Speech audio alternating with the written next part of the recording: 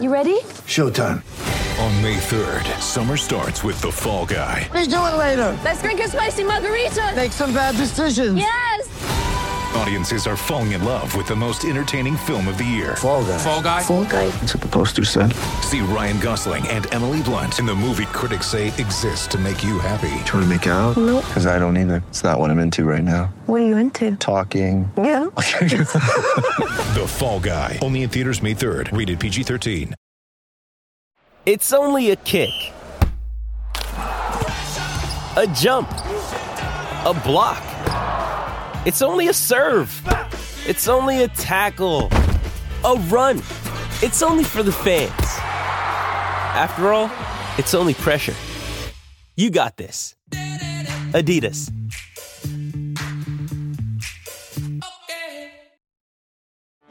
Get ready for the greatest roast of all time. The Roast of Tom Brady.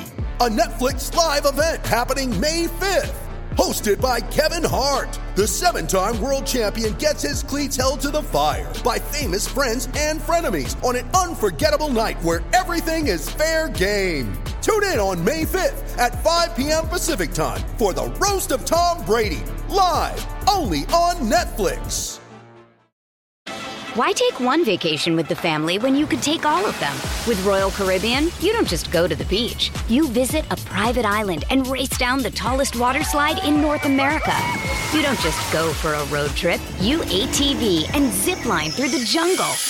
You don't just go somewhere new. You rappel down waterfalls and discover ancient temples. Because this isn't just any vacation. This is all the vacations. Come seek the Royal Caribbean. Ships Registry, Bahamas.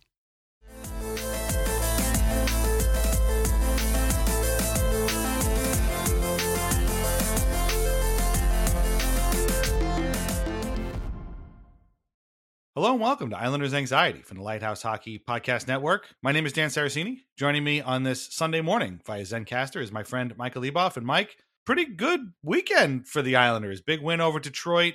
A sad shootout loss to Minnesota we'll talk about in a second. And things are starting to kind of, even out a little bit in terms of games played for everybody. And the Islanders are still hanging on to that playoff spot. So can't complain too much right now. No, this is why you're a fan to be in these kind of thick of these playoff races. And yes, the Islanders have completely changed. I feel like, you know how there's certain places where like you walk in and you can just feel them right away, whether it's like a smell or like just the way the air feels. I think Nassau Coliseum was definitely one of those. Like you walked into the concourse and it had certainly a specific, stench is not a kind word, but I mean it. Yeah, an odor. And it was Nassau Coliseum, the bar I used to work at. Every elementary school and high school gym has that same odor. Yep. And when I went to watch my daughter perform in a band thing in her high school gym, I said to my wife, why do all these school gyms smell this exact same way? It's just the, generations of sweat dripping onto the floor. And I think like the bar I used to work at had that specific, you knew you were at Buckley's and Valley Stream when you walked in the door. If your eyes were closed, someone kidnapped you, blindfolded you, and threw you in there, you would know where you were. I think Subway restaurants have them. But and the reason I bring it up is like the Islanders kind of feel like that right now, just the team. Like I can't really put my finger on it, but there's something familiar and comforting about the way they've been playing lately. Even that Detroit game, watching Josh Bailey make a sick move on shorthanded, draw everybody out of position. The goalie's somewhere between, somewhere in Franklin Square by the time he shoots the puck, and he's got a wide open net. And not only does he miss it, but he springs the Red Wings the other way for them to score with a minute left in the second period in a game the Islanders dominated. I was like, you know what? Right. That's the Islanders, right? Like Josh Bailey doing everything right, and it's still somehow ending up in the back of his own net. Well, we talked about that for a couple of games. You're right about the Detroit game, but we talked about this for the the game in Winnipeg where they won 4-0, the game they beat the Jets at UBS Arena. These are Trotzian games for the Islanders. Like they look like themselves. Even the game against Minnesota, which they lost, which again we'll talk about in a second. Like they looked like the Islanders of old in that for parts of that game, which was nice to see. It's very familiar. And this time, I think what's so encouraging about it is that there have been moments like this throughout the season, and now we're talking about an extended moment, right? The Islanders, I think you could kind of go back to that Red Wings game. The shutout?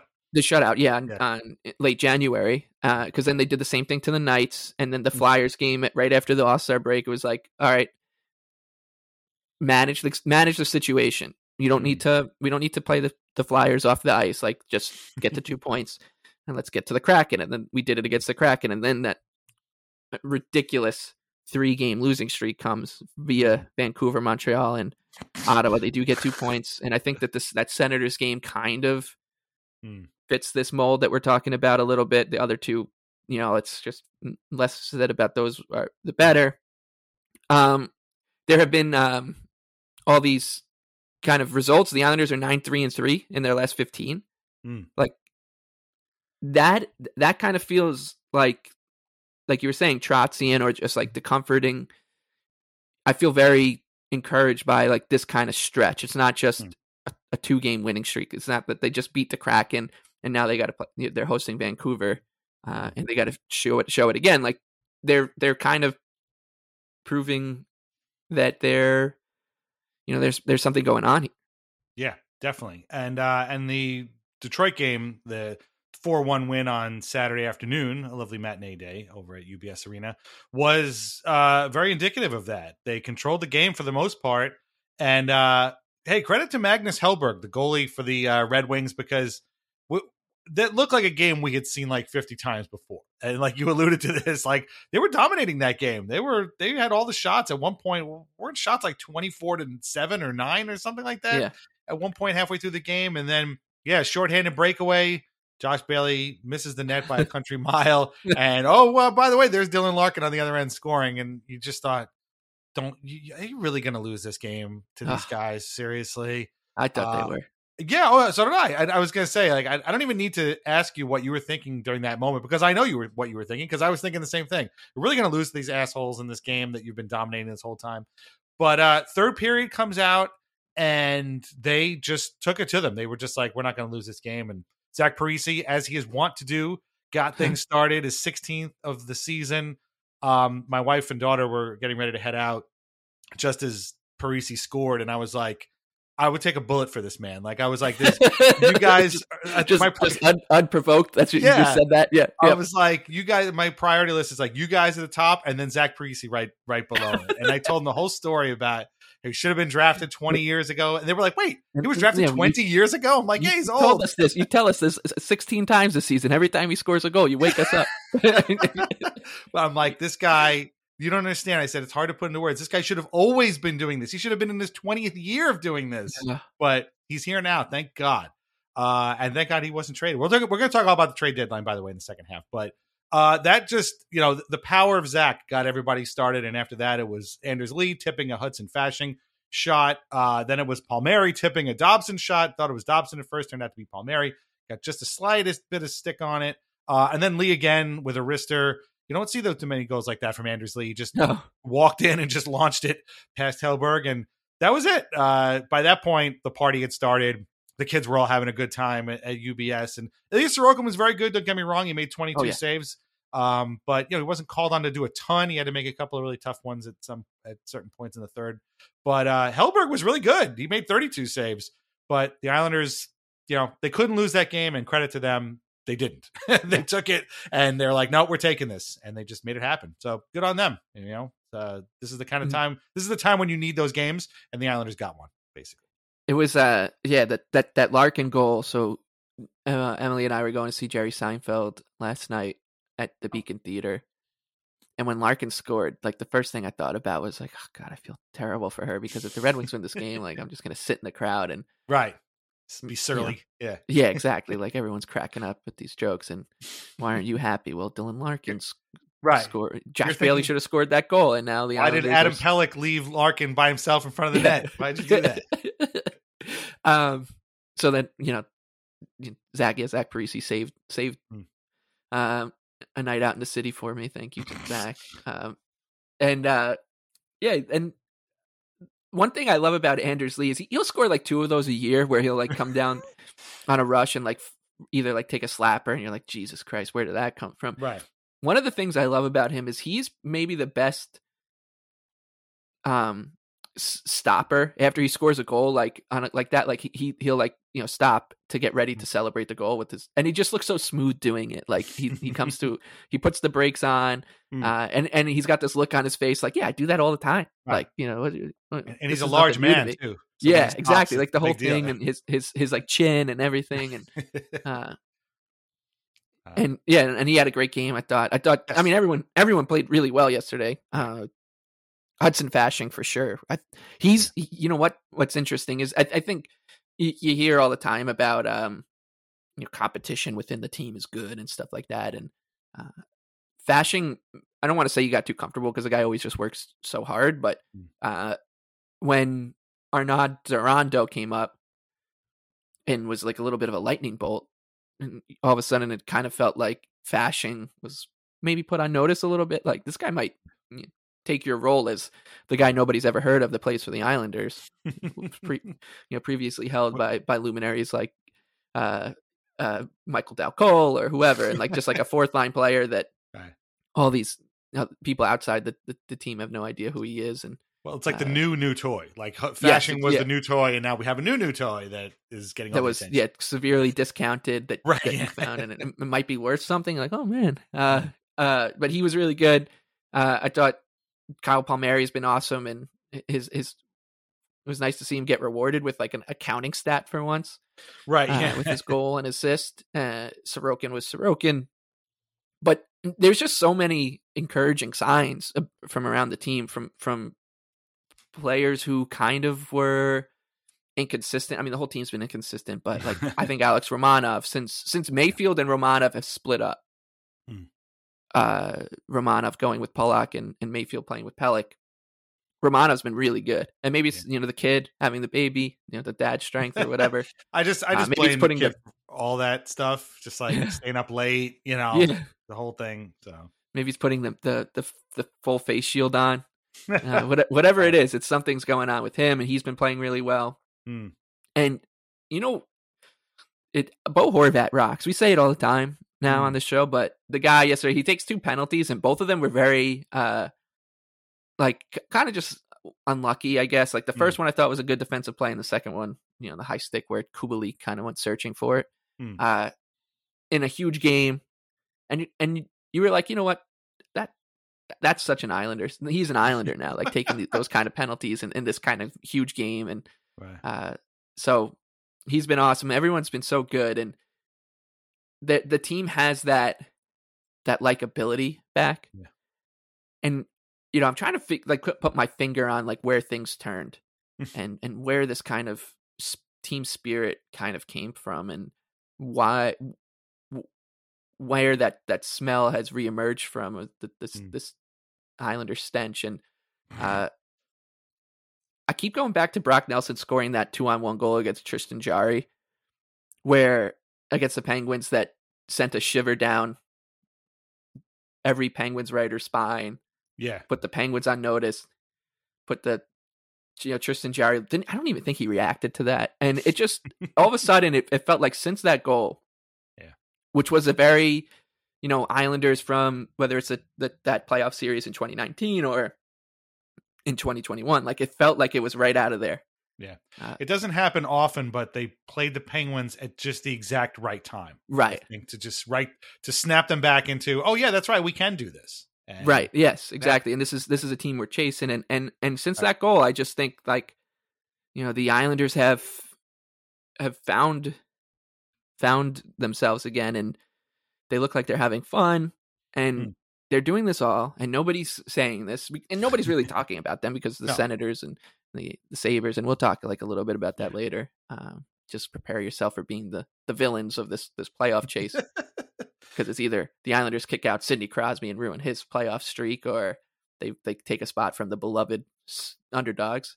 But the since that goal and the Islanders doing this, like they've just like have found like meaning almost. It's so strange because it's so hard to like put a tangible thing on it, but like it just feels like they found purpose on the ice, and it's really nice. Well, and it's taken 65 yeah, to get like, there, which is a little you frustrating. could have done this in October. Like I know. I mean, I know we changed coaches and all here, guys, but like, I don't know if we had to really fully hit the reset button and start all over again. But that's what they kind of did. And yeah, they're doing it without Matt Barzal, and that's what I'm saying. Nobody's talking about this. Like, this is an impressive streak from a team that is got its back against the wall, and nobody's like, it's pretty impressive that the Islanders are doing this with Matt Barzal out. Well, there's a game coming up that we'll talk about at the end of this half that will probably elicit that exact reaction, but we'll get to that in a minute. Before we move on from the Detroit game, we want to talk about the new guy, Pierre Engvall, who I thought looked pretty good in that game as well. He was very active. He came over from a team that shall not be named for a 3rd round pick in next year's draft, not this year's draft, but the next year's draft. And the book on him was he's big, he can skate, he does have a bit of scoring touch, but he's very inconsistent. So it sounded a little bit like, oh, great, they got a 6'5" Anthony Beauvillier, because it's like, oh, well, I've kind of heard that story before. And he is a big Pierre. He's kind of enormous. Thomas Hickey was like, guys, I know what he's listed at, but he's a monster. Like, he's enormous. But he really was very active, very noticeable in good ways. He almost had a kind of behind the back pass from the wall to the slot that Horvat just barely missed. And he was on the top line with Lee and Horvat right off the bat. So, okay, kid, here you go. And he's also a devastatingly handsome man, which we talked about on Twitter. He's definitely upping the team's handsome game. In the words of our mutual friend Warren Zevon, his hair is perfect. And of course, Lou made him cut it a little bit. It wasn't long, but it was kind of high. So I don't know if that's going to change it up. But I thought he looked really good. It's one game. You don't want to get too active and crazy about it. But, maybe a change of scenery is a good one. And maybe not playing with, half an all-star team in front of you might actually unlock something in this guy that the Islanders can really use. He is a UFA at the end of the year, so he might, he's going to need to be re-signed if they're going to keep him around. But so far, as far as the audition goes, I thought he looked pretty good. Yeah, I think there's a couple things about this trade. One, people in Toronto or who watched him have said like the knock on him is, like you said, he's inconsistent, but mostly the inconsistency is he doesn't produce. He doesn't score enough. He's got everything else except for some reason can't become that like reliable 20 goal scorer that he should be with his talent. And my rebuttal to that is, yeah, but what's his role on that team? Like he's not going to play above Mitch Marner, William Nylander, Austin Matthews, or the biggest diver in the NHL right now, Michael Bunting. Like, he's going to play as like a 3rd line checking winger, and he does a really good job at that. Like his numbers in terms of like his defensive impact look really good, and so there's really no downside to the Islanders acquiring this player, because worst comes to worst, he's just a really strong like 3rd line checking winger who has more offensive upside than what the Islanders usually play in that position. And if he does find that next level offensively, the Islanders are a perfect team for him to go to, because look, there have been times this past fortnight that Bo Horvat looks up to center a puck and his best option is Matt Martin, because the other person on the ice is Ross Johnston. Like, it's not, or Otto Koivula. Like, this is, there was a really simple play Engvall made along the boards yesterday to get the Islanders in the zone, where he kind of just like, it was like a 1-touch little play with his back to his teammates, and it ended up on Lee's stick, and nothing came of it. But it was just like a subtle little deft skill play, and Simon Holmstrom is not going to be making that play, and neither is Hudson Fasching or whatever. Those guys, maybe they'll get the puck deep too, but like it'll take a lot more effort than what that was. So it must be refreshing for Lee and Horvat without Barzal to have this guy who can make a play like that out of, maybe he's covered and he can still get the puck to them rather than just throwing it deep. And that's great. So like, I just feel like there's no downside to what they did. And I'll tell you what, when that trade was made, first of all, did not see that one coming. No, absolutely not. I just did not see that one coming at all. And his name was out there like a little bit as like a Leafs, because the Leafs needed to clear room for their next big move. Yeah, I was going to say we knew that the Leafs had to do something because Right. they brought in 100 different guys, so somebody was going to go, but we didn't think it was going to be him. And the Islanders with Lou have not made these kind of transactions at all. These didn't see that one coming. Not just like even Horvat, like the Islanders needed someone to score, and there was like Horvat and Timo Meier out there, and there's like a set list of players, and the Islanders got one of them. Whereas this one, yeah, like it's just, we knew the Leafs probably would have to do something, and I just didn't think it would be Engvall going to the Islanders to do it. And it was the type of move that if you had switched the positions, like you switched the Islanders and the Leafs and the GMs or whatever, that is Kyle Dubas recognizing a situation and taking advantage of it. And it only cost them a 3rd round draft pick, like another tidy piece of business from Kyle Dubas. And instead it was, this and especially because he's got an analytics darling a little bit. He's got great charts. His charts are full of the right color and and instead in of the right places, the blobs the right size. The blobs are all in the right place. And yeah, instead of that kind of complimentary stuff, it was just, the Islanders got a defensive forward who doesn't score, and we'll see if a change of scenery helps. And then it was all coming in a flurry of deals where the Leafs traded away Rasmus Sandin so that they can get a late 1st round pick and Erik Gustafsson, who apparently, according to the Athletics contract model, is an $8.5 million player. I don't know where, but that's the same Erik Gustafsson who didn't break camp with the Islanders. He didn't try, make good on his PTO. Yeah. And so he played for one of the worst teams in the league last year in the Blackhawks. So right. Yeah. And so if you had switched once again, if it was the Islanders who did what the Leafs did, and the Leafs on the other side, like, Lou trades away Sandin or young defenseman and ends up with Luke Schenn and Erik Gustafsson and a late 1st round pick for his troubles.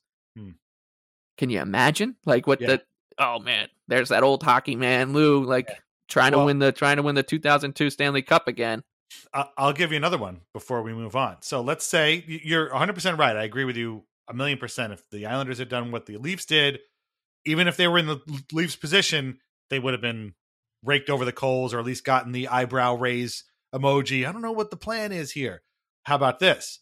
What if the Islanders had traded one of their top, 3-4 forwards to a Stanley Cup contender, kind of out of nowhere, who also happened to be the best friend of their captain, had traded one of their top 4 defensemen, got a 1st round pick back, but also kind of out of nowhere made a deal that nobody expected and nobody saw coming. And what was the other thing? Traded a guy who would spend most of the year in the minors, had a bit of a substance abuse problem, dumped him off on a league rival, on a division rival for basically nothing, and made another bunch of questionable moves. What do you think their grade would be if they had done all of those things? Because I can tell you that Steve Yzerman's grade was pretty good. The Yzer plan is working. He's got this whole thing on lockdown. He knows what to do for the future. And I'm looking at these moves that the Red Wings made, and I'm like, does he though? Does he really, or is he just Steve Yzerman and everybody just wants to be his friend? I don't know. I think it's the latter.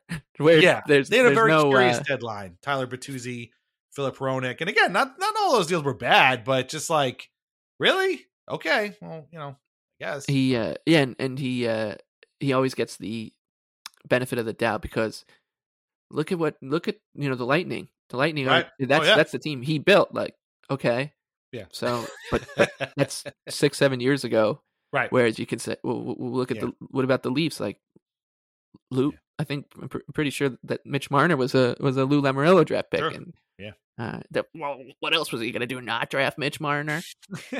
The Red Wings are also looking at their 7th year out of the playoffs, and again, if the Islanders were in that position, and they have been, the Islanders have missed the playoffs for 7 years in a row, and everything they did at the deadline was like, what are these guys doing? But when you're Steve Yzerman, you don't have to worry about that kind of stuff.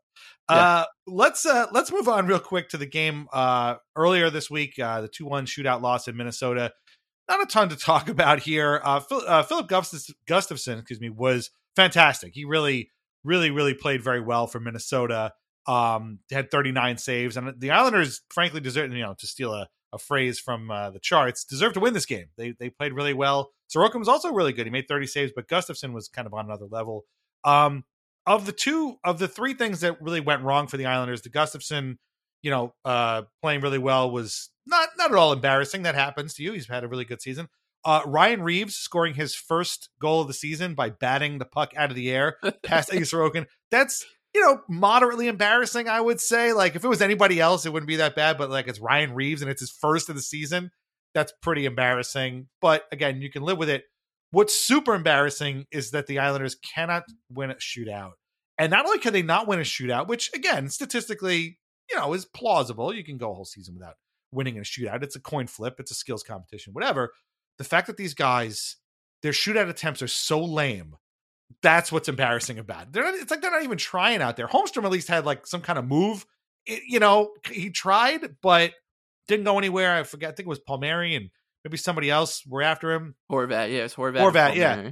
These attempts are lame. You're not even trying to fake the goalie out or make him move. You're just going up there and either shooting it right in his pads or missing the net entirely. It's like, guys, come on. Again, being 0-5 in the shootout or 0-6, whatever, they're 0-5 now.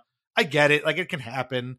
But guys, are we even trying out there? Like, it's embarrassing. And I almost turned the game off. Like, I'm just like, hey, they got their point. That's enough. I'm done. But that's a shootout. You never know. Maybe somebody is going to bust out a move. And it was only one goal scored in the whole shootout. So it wasn't like they missed by a lot, but the way it went down was really bad.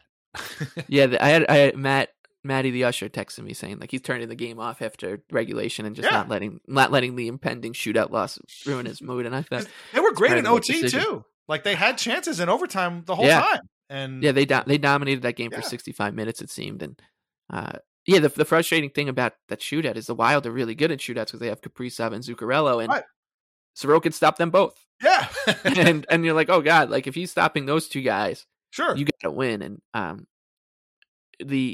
everything kind of went to shit when Holmstrom deked Gustafson out, had a wide open net, but the puck just kind of flurried away from him. You're like, god damn it, like that was it. They got Kaprizov, they got Zuccarello, they got all these other guys, and it's Freddie Gaudreau who scores in the shootout. And Sorokin like got a piece of that one too, and it was just tough. And that was why the Detroit game was so horrifying for those first 40 plus minutes, 40 minutes plus the intermission, because you're thinking, okay, like we just got relatively goalied by the Wild, and it's about to happen again. This is great, and completely throw a wrench into like the Islanders' playoff race. It puts them into a much more of a underdog position because the Sabres, because not only are the Islanders going to lose to this Red Wings team, but the Sabres are going to beat the Lightning, who have played the Islanders, main opposition in these games. I think they've lost twice to the Sabres. They've lost to Florida, I believe. Like they lost to the Penguins twice. So the Lightning are doing us no favors right now. The Rangers did us no favors with their performances as well. So everything was about to feel a lot different, but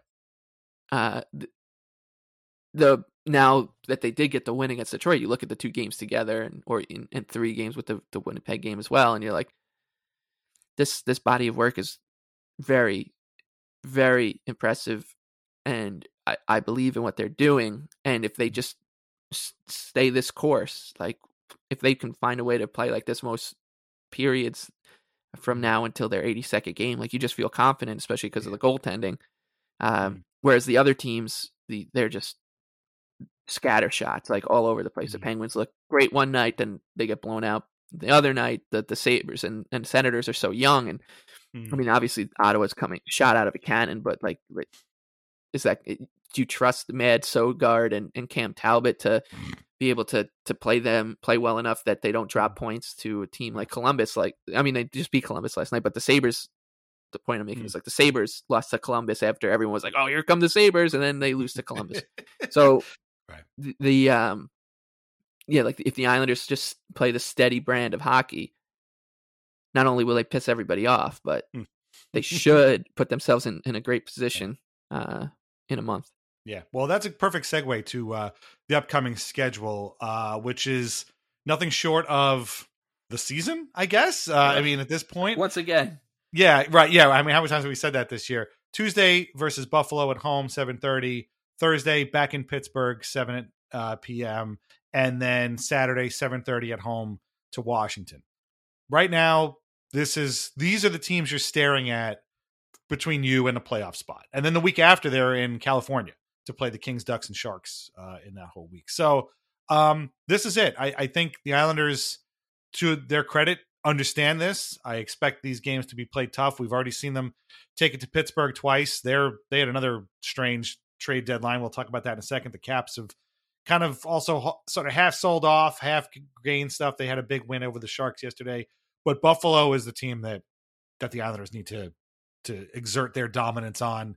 A big win on Tuesday would be enormous, and no overtime, no shootout. Got to be a regulation win over Buffalo, which would really, you're right, would piss people off. Would throw a bunch of cold water on the Sabres charge, and I think that's the one you mentioned before. Like, how come nobody's really noticed what the Islanders have done? If they come out and beat Buffalo in regulation convincingly on Tuesday, I think you're going to see a lot of people being like, I guess the Islanders are kind of in this thing. They're not just going away because people weren't impressed by Pierre Engvall at the trade deadline. So it's going to be a tight one. I'm going to tell you right now, it's not going to be Tuesday's going to be a wretched, anxious day, but this is what we signed up for. Meaningful games in March. So yeah, kind of regret it now. The Sabres also, like, Monday's huge too. The Sabres play the Oilers the night before. Yes, in true. Buffalo, which, if the Oilers can do us a favor here, not start Jack Campbell and then beat the Sabres. Jesus. He's so bad. If that can happen, we can, real, like you said, like, not just put a dent into their charge, but like, this is pie in the sky stuff. But if they take no points from Edmonton and then we beat them in regulation, next thing you know, like, we're 6 points clear of them, and they've already played one of their games in hand. So it really feels better. And the Sabres have a grueling schedule. Yes, I think if you look at just by remaining opponents, like win percentage, Buffalo is I think they have the 6th hardest schedule. The Senators have the 2nd hardest schedule. Buffalo and the has Boston twice, I think. They have the Lightning again, stuff like that. Yeah, the Leafs and again. The most terrifying part of this is that the Islanders have the 26th most difficult schedule left. So well, not for them. That could be anything. Yeah, exactly, right? Like, it's just, that's just not what you want to hear. But yeah, Buffalo, this kind of playoff race has been very interesting from a casual perspective. But of course, if you're one of the teams in it, you're like, God damn it. Especially with the Islanders, where people finally woke up to the fact that they've had once again a very strange schedule where they were 5 games clear. And I know the Sabres had the snowstorm, but like, they were clear of teams that weren't affected by that kind of stuff too. Like, they had played more games than anybody in the NHL for like 3 straight weeks now, and nobody was like making up any ground on them. Right. And I saw someone finally tweet about, like, why are the Islanders playing so much? That was Mark Lazarus of the Athletic was like, how come the Islanders have played more games than anybody else? It's like, well, how come nobody noticed when they were playing 4 games a week for a month and a half? Mark, you dope. And everyone was like, well, maybe it's just because, like, the travel's easy for them. Their New York team is so easy to get in. Well, the New Jersey's played 61 right now. The Rangers have played 2 fewer games, and Rangers have a week off. You got 5 days off.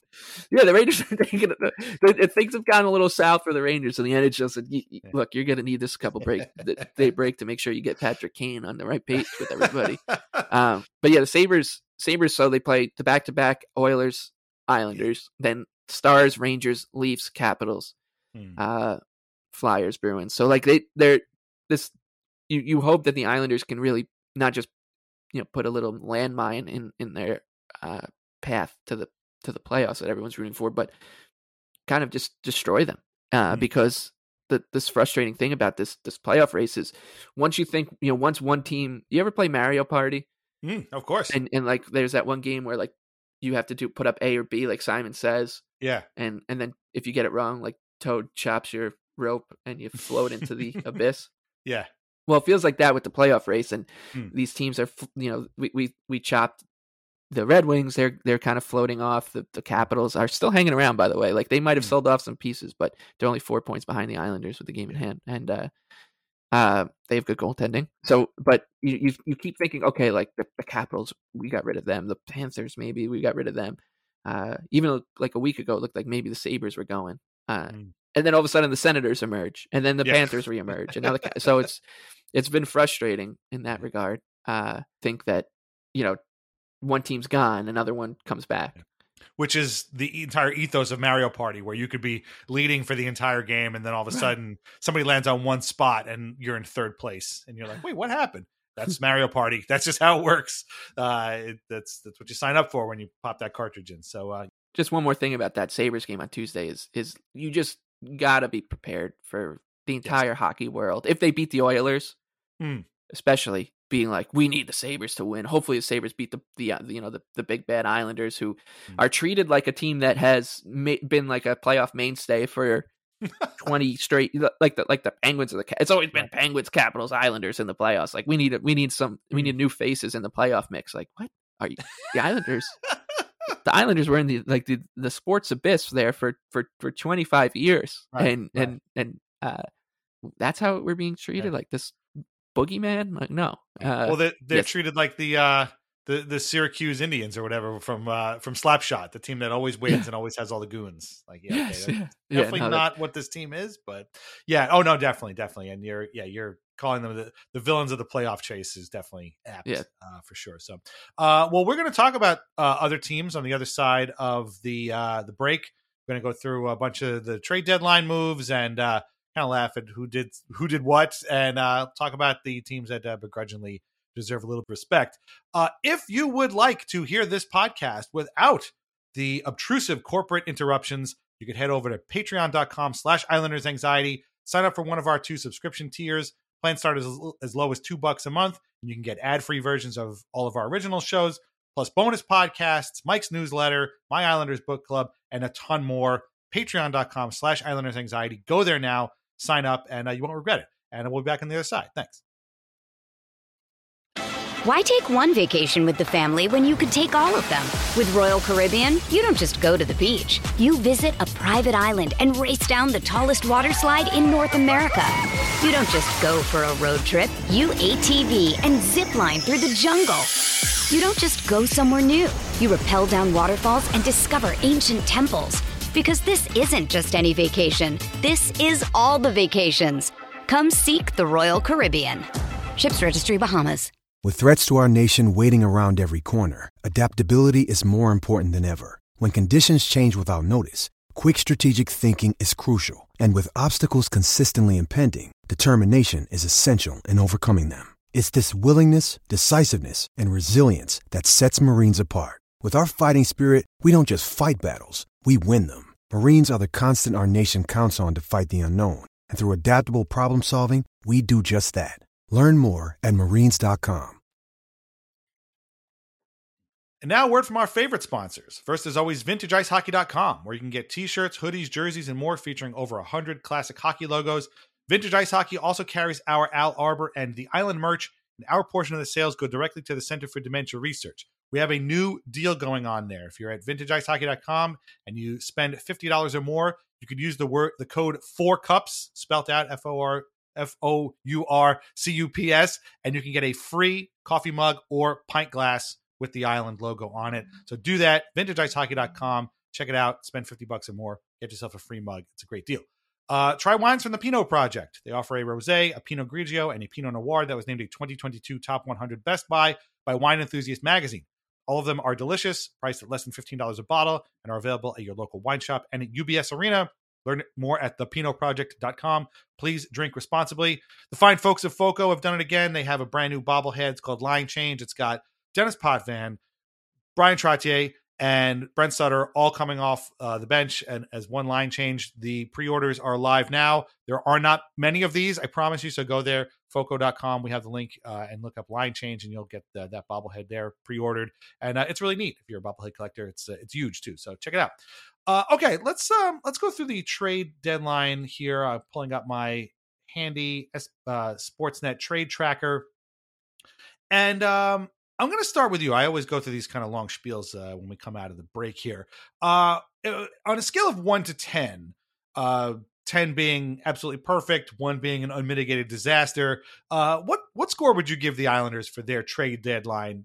Bearing in mind that it kind of started back on January 30th when they got Bo Horvat. What would you slot them in there? I would say 8, maybe. Mm-hmm. I think you can make an argument even for higher. Because maybe a depth defenseman would work, right. But whatever, you can nitpick. But the thing that's really stuck out to me here too is we talked in the first half of the show about how the Pierre Engvall trade was not, let's say, treated the way it would have been if Kyle Dubas was the one acquiring the right. Yes, exactly. Or the Rangers, or even the Penguins, whatever team you want to throw in there that's not the Islanders. But what I want to say is the Islanders were derided. I've never seen a blockbuster where both teams lose a trade like this when they traded for Bo Horvat. And I get we're all prisoners of the moment, and that means that the Bo Horvat trade isn't on anyone's mind here. March 3rd, when the Islanders made that trade. What is it, the end of January or early February, right before the All-Star break, that people were talking about the more recent trades. But when you look at some of the trades that were made, the Islanders giving up, getting, we love Anthony Beauvillier, of course, but getting rid of that cap hit, giving up a first-round pick and a solid but probably not spectacular prospect for this player was, dare I say, a tidy piece of business by Lou Lamoriello. And it was absolutely panned. Yeah. Which I think you can say that maybe there are times where we go too far with the it's not even anti-Islander. It's persecution complex, I think is the word you're looking for. Exactly. and you can make that argument. Sure. And you have multiple legs to stand on with us. But then you look at this Bo Horvat trade and how it was handled or reviewed by the critics out there. And then you look at the trade deadline and some of the other deals that were made, and you think, well, the Islanders maybe made one of the best acquisitions of anybody in the trade deadline. Is Timo Meier a better player than Bo Horvat? Probably. And will he help the Devils more than Bo Horvat helps the Islanders? Maybe. Probably as well. But outside of that, you can say maybe the Jacob Chychrun trade is the only other one where the upside is as high as it is with the Islanders, who were, like I said, universally panned for trading for one of the best players available, getting him, and then playing really well with him, and him playing very well as well. So that's where this comes from, right? This persecution complex, because we had to hear we had to be made.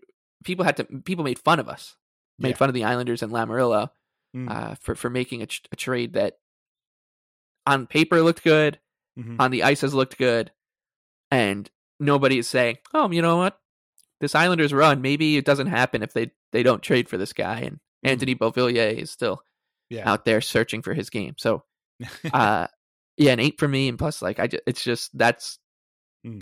that's where this all kind of stems from, this persecution complex. These moments like this where it's just what am I missing here? Why are you trying to make me feel like I'm missing that? Does Bo Horvat have a rap sheet or something that I'm missing? Is that what's going on? This guy seems made for this team and has proven it. And we didn't give up all that much. We didn't I loved what the Lightning did, by the way. I think it's hilarious. Like, go right ahead. Screw the draft, screw the picks. You're the Lightning. Right. You can do whatever you want. But like, we didn't do that for Tanner Jeannot.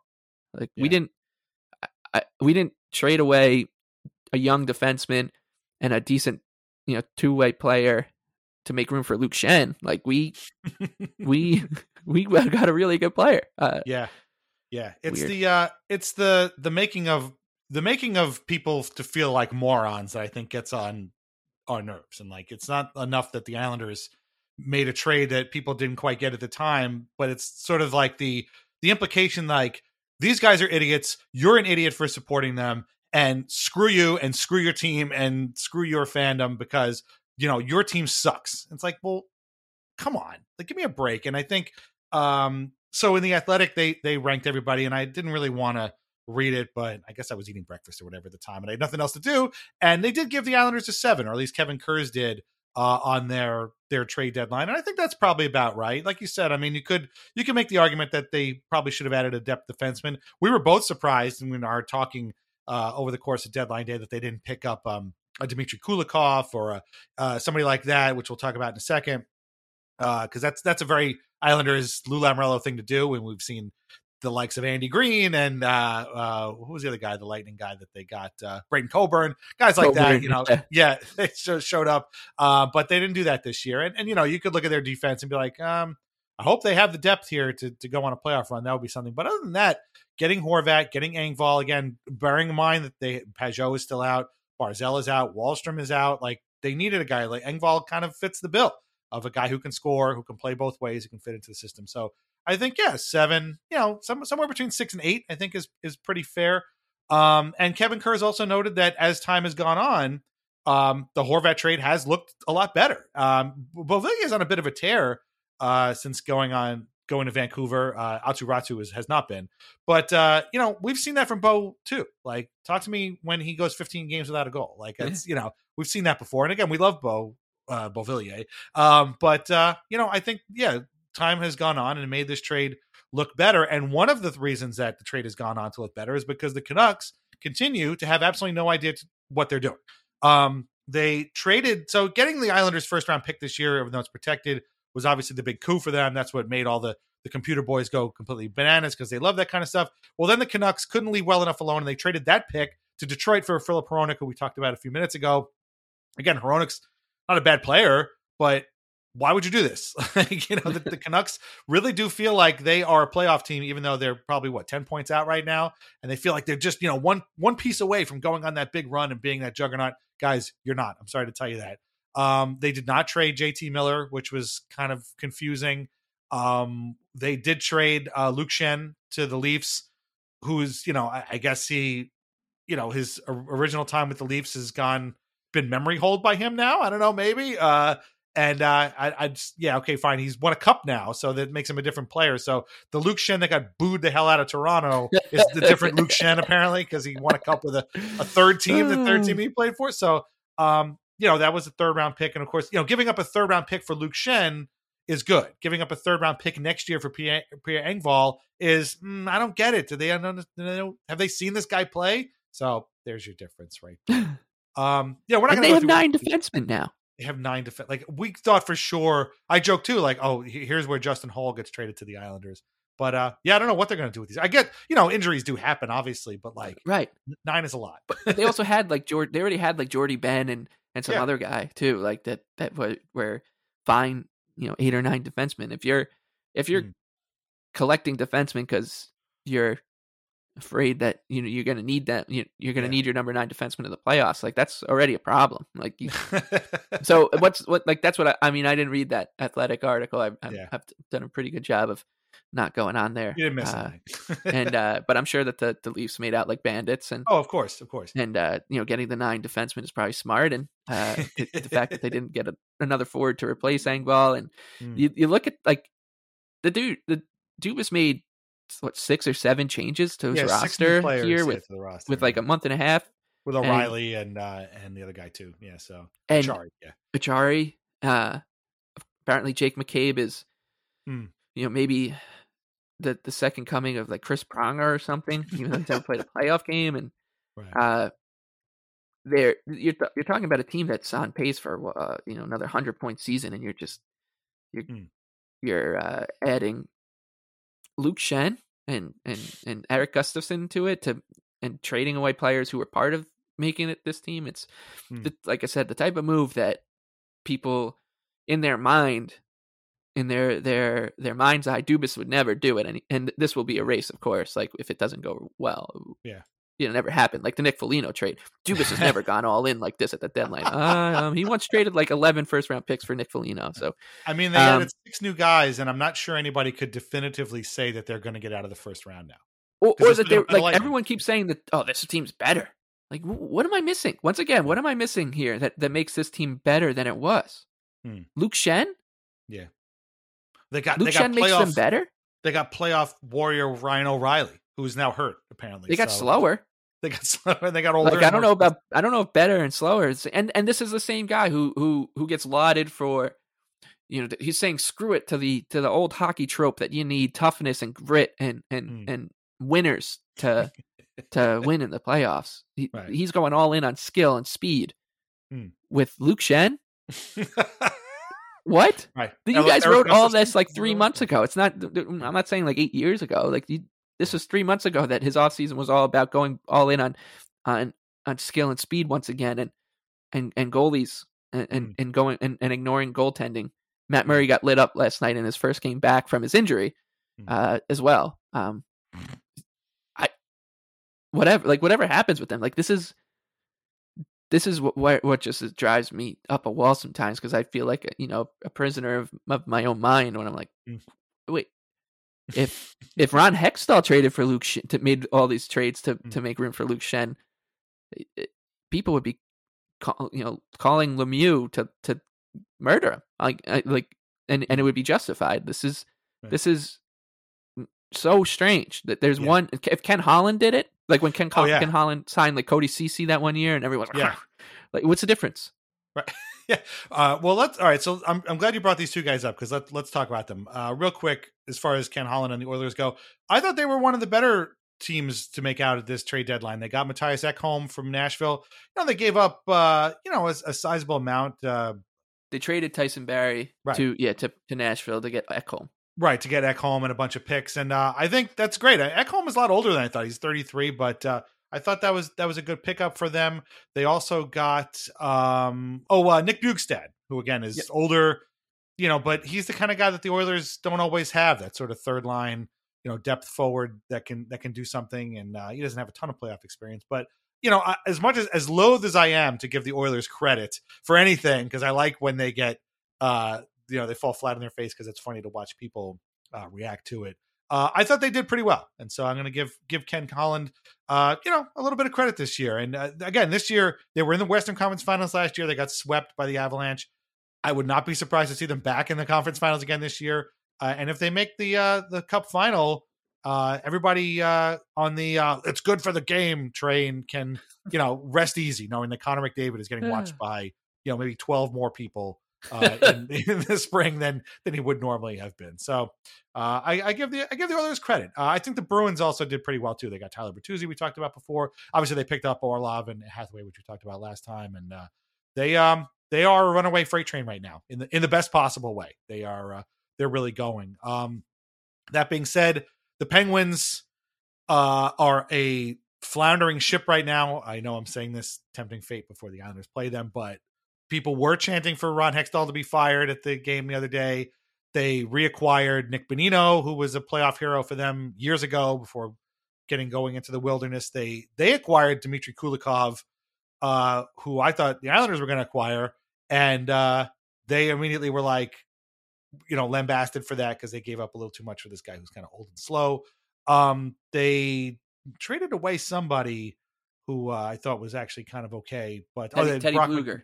Teddy Bluger, yeah. Teddy Bluger went to Vegas to make room for Bonino and Kulikov, basically. And this is some serious like deck chairs on the Titanic stuff for the Penguins. Like this, they're a flawed team, but they're still in the playoff mix. And none of these moves are going to help them in any way, shape, or form. So it is fun to see them getting raked over the coals a little bit. And hockey has not been kind to the state of Pennsylvania this year. So it's nice to see. I gotta say, I do enjoy that. What stuck out for you for during this the trade deadline? I mean, there were a lot of moves. Not much on Friday, but a lot of moves leading up to Friday. That some really notable and some not so notable. And so, did anything stick out to you as far as being good or bad? Yeah, I agree with you with the Oilers and the Bruins, man.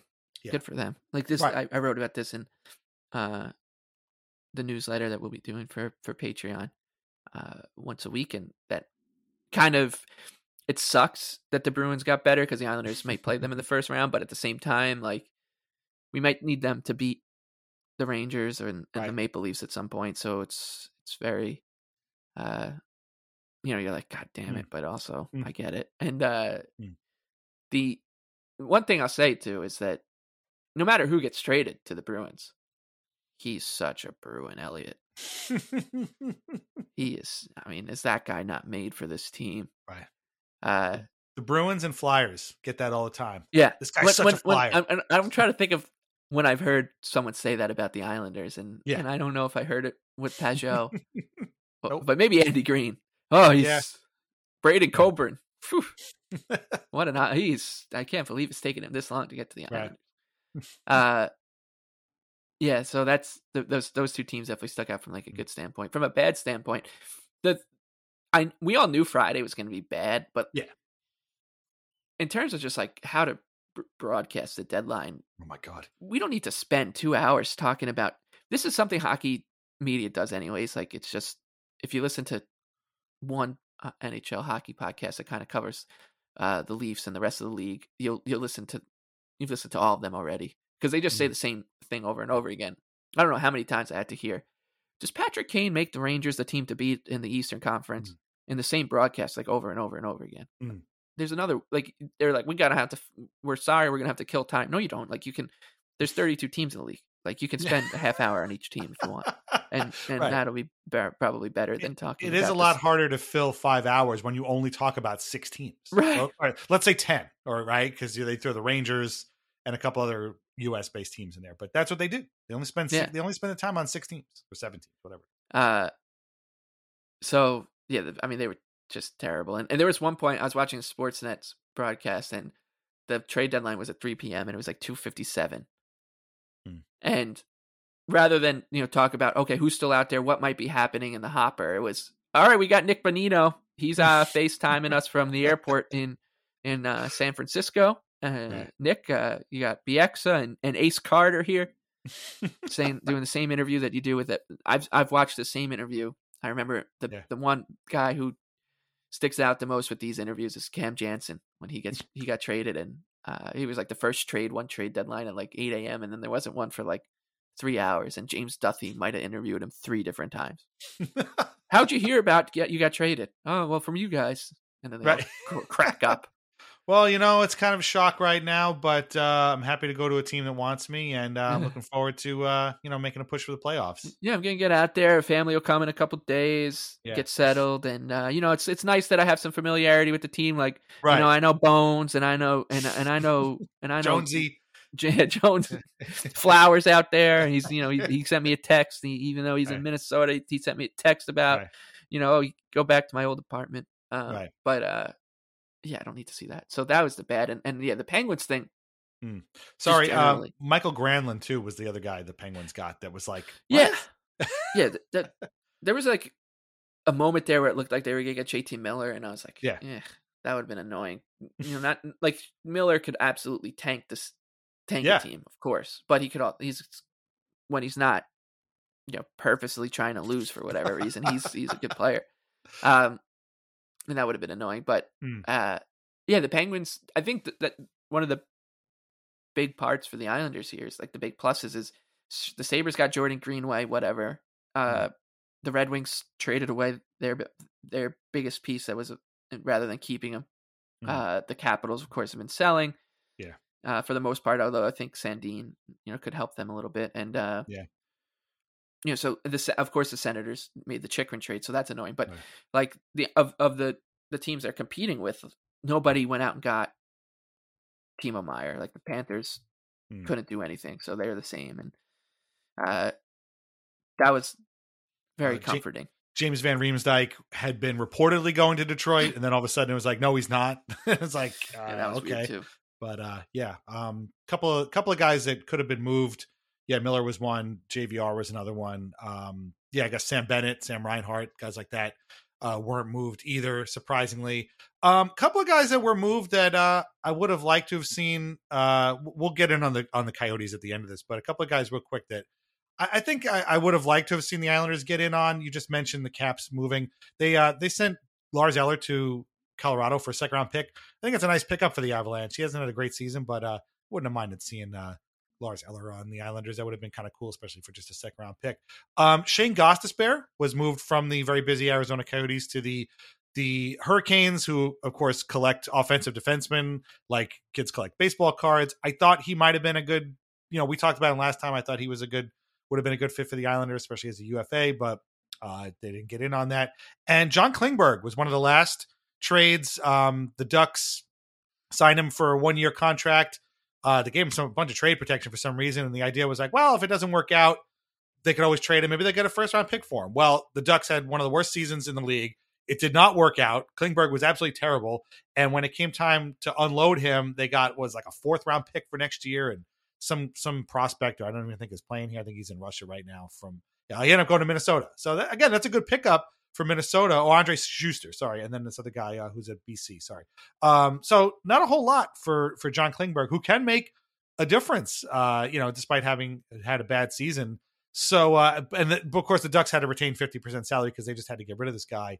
I thought when he was still out there towards the end, I kind of fell into the Lou Lamoriello. If you haven't heard anything about this guy, he's probably going to the Islanders trap. But Klingberg did not come to the Islanders. I thought he would have been a pretty good pickup. But, Pat Verbeek is another one we've talked about where you hear, oh, he's ready to mold this team in his own image. He's ready to, he's slowly building the Ducks into kind of a Pat Verbeek style team. No. Right now, the Ducks stink. He tried to get something for Klingberg. He got, pennies on the dollar. If I was a Ducks fan, I would be very skeptical of Pat Verbeek as my GM because right now this team stinks and they've got a couple of good players and it doesn't look like they're going in the right direction. So what are you going to do? But those are a couple of guys right there that I thought might have made sense for the Islanders. Anybody on your radar that you were like, hey, that would have been nice for the Islanders to get? Kulikov, we thought was coming here, but I'm kind of glad he did. Yeah, that was the quintessential. Right. It was always Matthew Darche for me. I'm like, I feel like the Islanders are going to trade for Matthew Darche. I'm not going to be happy. That was that move, but I think Gostisbehere was the one, but like at the same time, it would have definitely helped. But the Islanders have defensively just been so much better lately. So I think if it was like a week and a half ago, I would have been a little bit more worried that the Islanders didn't pick up a serviceable depth defenseman. And I said beforehand, like the Islanders just need NHL caliber players, and Engvall just he ticks that box. Like he all of a sudden the Islanders go from having like 7 or 8 players on their roster right now that most teams would have in their top 12 to 9. So that's good. Like this is, it's just that's a big deal for this team just to inject an NHL level player with some upside and skill. Sure. But yeah, that's just the deadline. I'm just so happy it's done. Thank God. Yeah. I just don't need to hear about the fact that Dave Pagnotta doesn't sleep and he can finally get some sleep now or stuff like that. And nothing is better at the trade deadline than Dave Pagnotta listing teams as to who's in on who.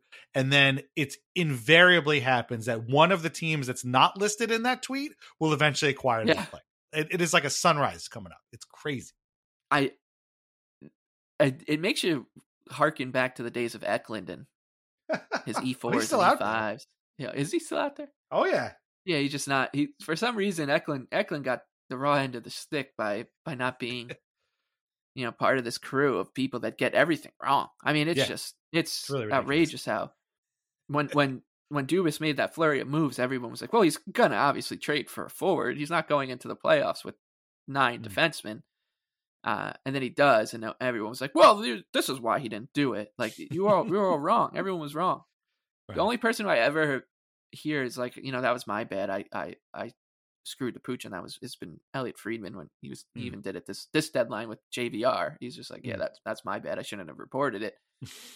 Whereas the other guys are like, this is close to happening. You can basically, drive Timo Meyer's equipment to Carolina.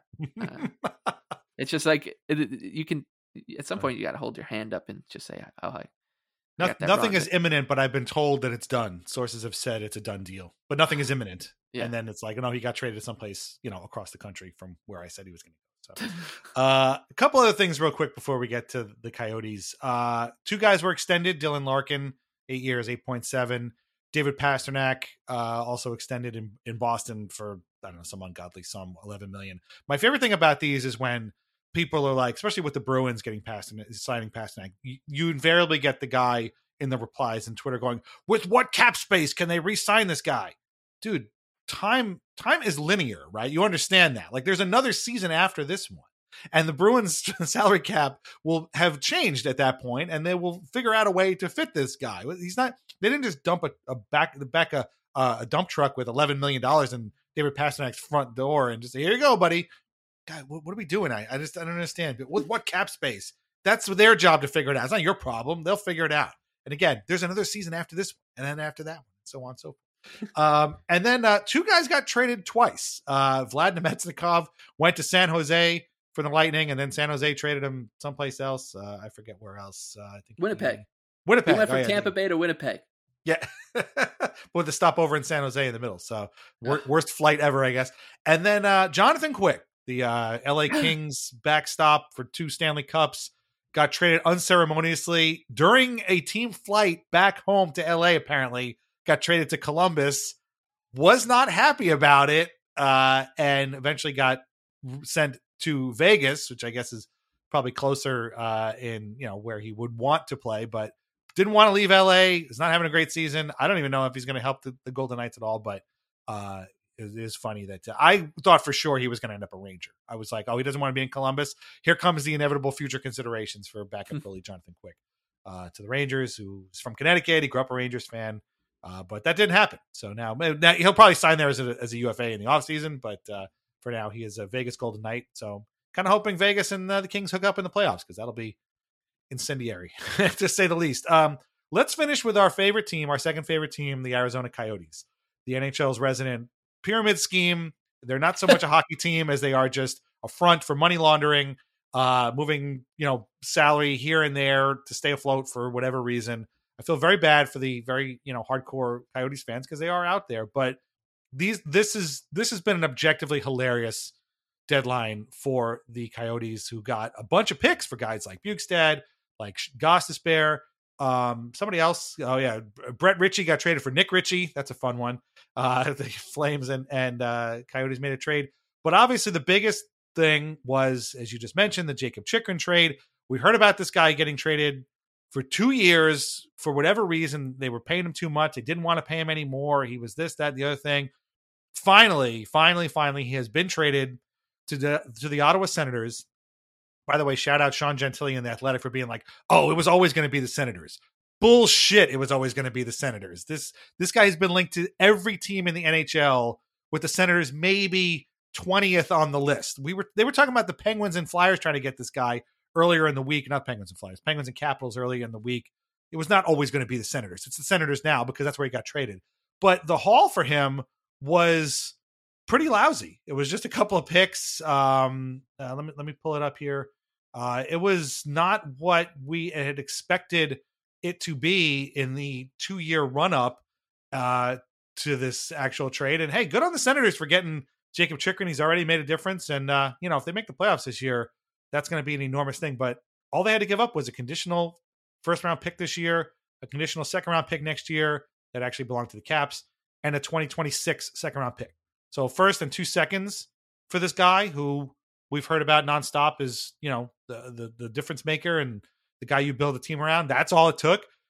And then, of course, Elliot Friedman comes out later and is like, well, that's because the Senators could take on his entire salary. It's like, okay, that's great. But like, why didn't we hear about that at any point in the last 18 months, that the team that's going to trade for Jacob Chychrun needs to be able to take on his whole salary because the Coyotes can't retain any. This is like in the to paraphrase Seinfeld, a big budget movie with a story that goes nowhere. Like it just, all this sound and fury for what amounts to a pretty mediocre deal. And again, good on the Senators for getting them. But if I was a Coyotes fan, this might have been my last straw. Like this is what we waited for this whole time was one conditional first round pick in a couple of seconds. Come on, give me a break. So, I'm glad it's done, but at the same time, it'll never not be hilarious. And we're probably going to be hearing about it for a long time. Yeah.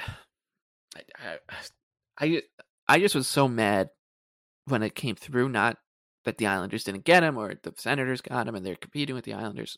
Just mad because for 20 months, right? And there was no way, unless the Islanders traded for him, there was no way I wasn't going to not be mad because we heard about this guy for 20 months. And when you think about the type of player like that other sports, Aaron Rodgers, for example, I believe is like, where's he going to sign next season in the NFL?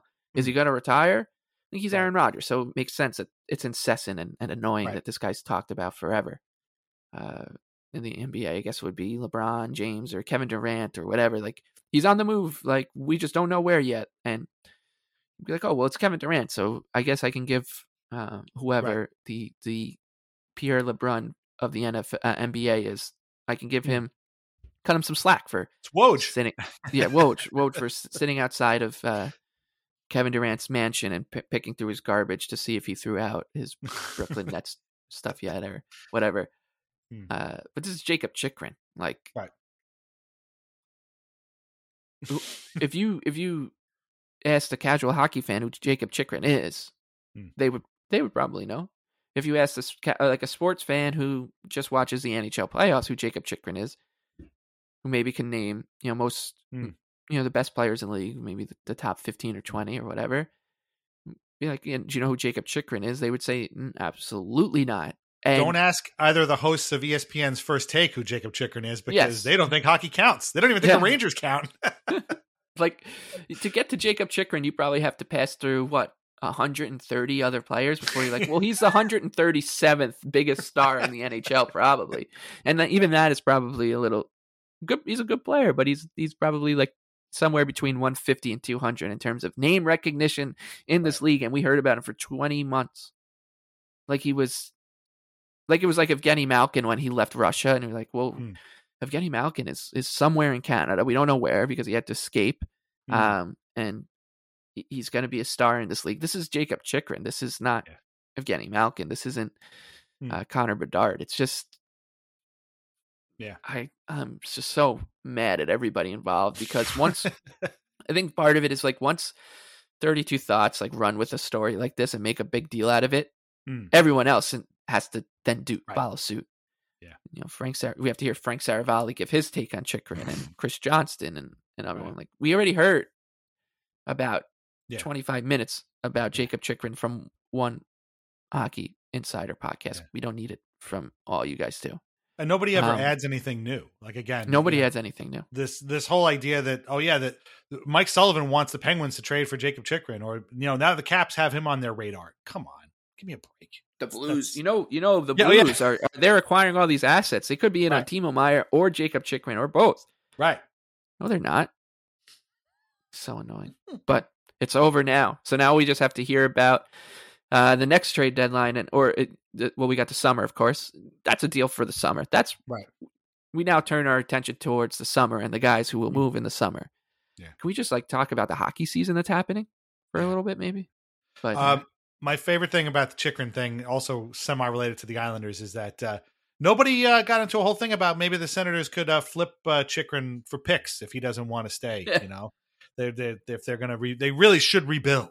So maybe they should just flip him to I don't know, the Blues or the Leafs or whoever to get more to accrue more picks. But I'm glad it's finally over. Apparently, he played his first game in Ottawa. His grandfather, I guess, is a Senators fan, so it's all nice. And now they have a shiny new tour. And hey, the Senators are going to be good and great on them. But man, it's we're sympathetic to the Coyotes. We've obviously had our own problems with arenas and attendance and being terrible and all that kind of stuff. But boy, this week made it really, really hard to sympathize and not be like, enough with these guys already. Like I don't know what to do. Like what is left? who is left to play for this team? I don't understand.